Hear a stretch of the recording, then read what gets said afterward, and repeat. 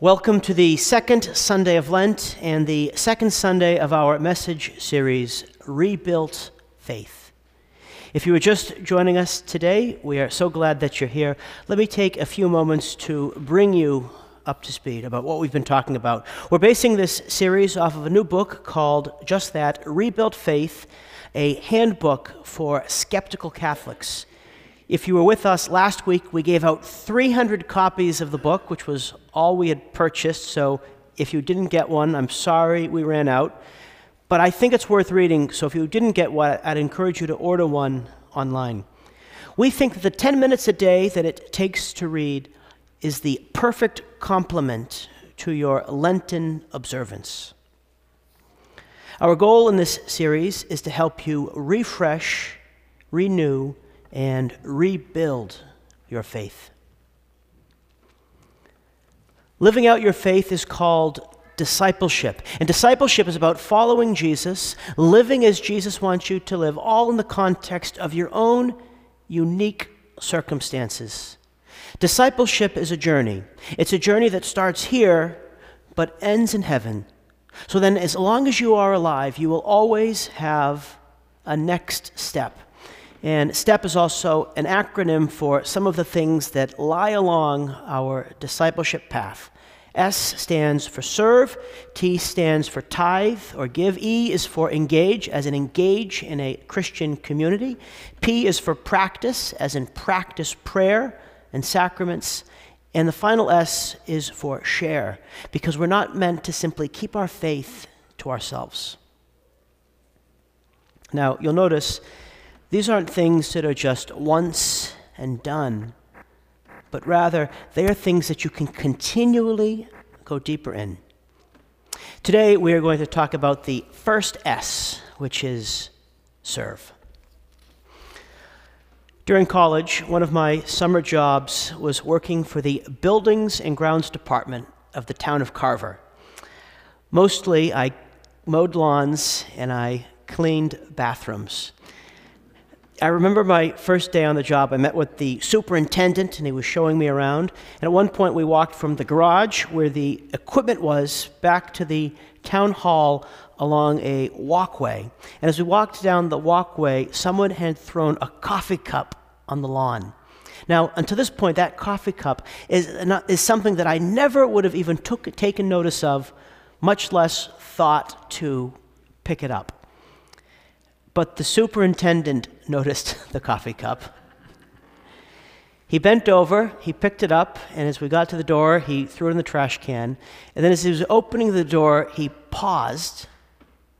He looked back at me, and he said, "Gerald, we always notice those things, and then we do something about it."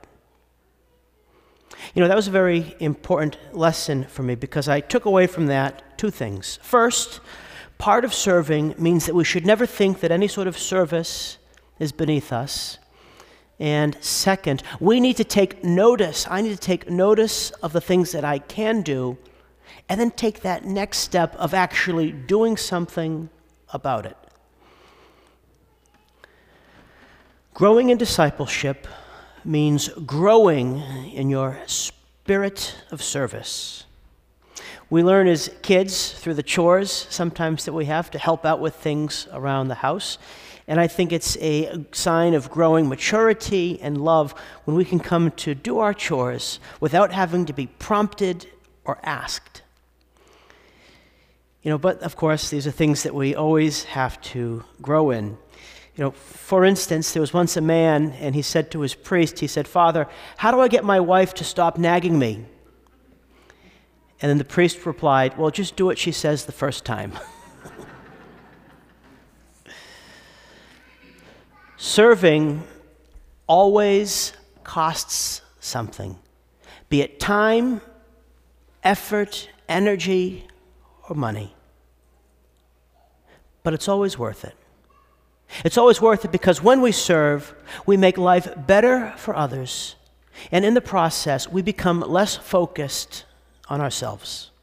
And that makes us more pleasant to be around, and that in turn strengthens all of our relationships.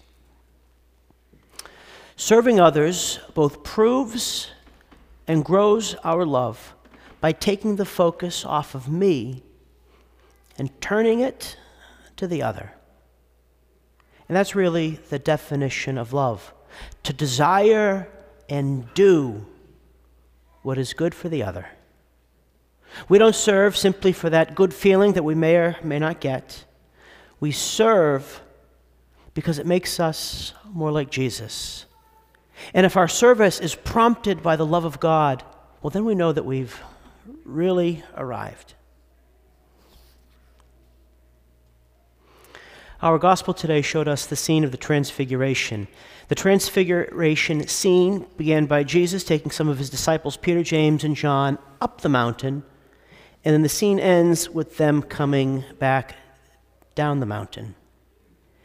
The Transfiguration marks a turning point in the ministry of Jesus, because after they come down from the mountain, they now start heading to Jerusalem, where Jesus is going to offer his life for you and for me on the cross, which is the ultimate act of self-sacrificing service. So they're there on the mountain. And then for a few brief moments, the veil that hid the majesty of Jesus' divinity is pulled back. And we read, "And he was transfigured before them. His clothes became dazzling white, such as no fuller on earth could bleach them." Again, this just lasted a little bit. But it makes me think of those, brief, precious moments that God gives us from time to time when maybe we experience clarity around our life's purpose, or we have a really clear sense of God's plan or his loving presence in our life. It's in these brief periods where we feel peace and joy that God is strengthening us to serve when it's hard. Like when you feel tired or frustrated or underappreciated. Like when you have to deal with a family member that has dementia, a child that is going through a difficult stretch, or just simply doing something that you don't want to do, but something that you know you have to do. St. Bede, when he commented on this passage, said that the Lord, through a loving concession, gave them this brief taste of the joy that would be eternally theirs in heaven, so that they could be strengthened to face adversity with greater fortitude. And as we'll know, each of the apostles would have to suffer in their own ways. The scene ends when Peter, James, and John are covered with the cloud. And then from the cloud, they hear the voice of the Father who says, "This is my beloved Son. Listen to him." Listening to Jesus is hard. And time and again, Jesus has to remind the disciples and us of things he's already told them. In fact, after they got down the mountain, they start heading to Capernaum. And as they're on the way, the disciples start arguing amongst themselves about who is the greatest. So then Jesus again has to teach them about how service is a demand of discipleship. He'll say to them, "If anyone wishes to be first, he shall be the last of all and the servant of all." And then a little while later, he has to remind the disciples again, "Whoever wishes to be great among you will be your servant. Whoever wishes to be first among you will be the slave of all. For the Son of Man did not come to be served, but to serve, and to give his life as a ransom for many."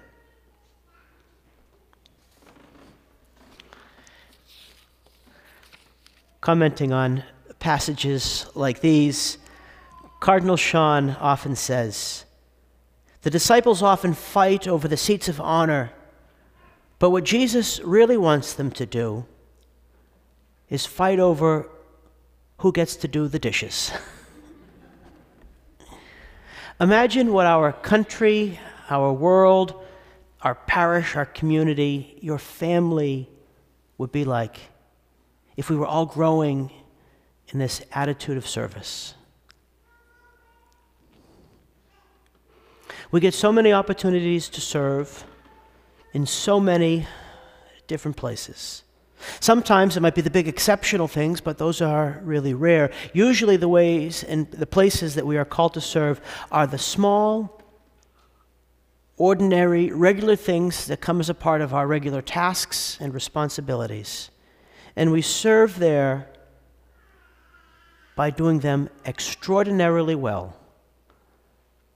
That is, with love. And when we love and serve like this, we create a more family environment wherever we are. Let me end by inviting you to make a mindset shift. Don't think that you have to serve. Think that you get to serve. Don't think that you have to serve. Think that you get to serve. Because serving is a privilege that we have as God's sons and daughters. So let me end with a question for us to take to our prayer this week. Where can you better serve? In our parish, in your family, or anywhere else?